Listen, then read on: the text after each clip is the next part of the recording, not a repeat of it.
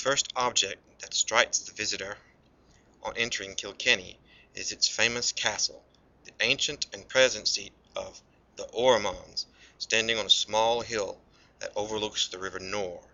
It has recently been put into complete repair by its most noble and respected and estimable lord, and now therefore recalls little of its early history.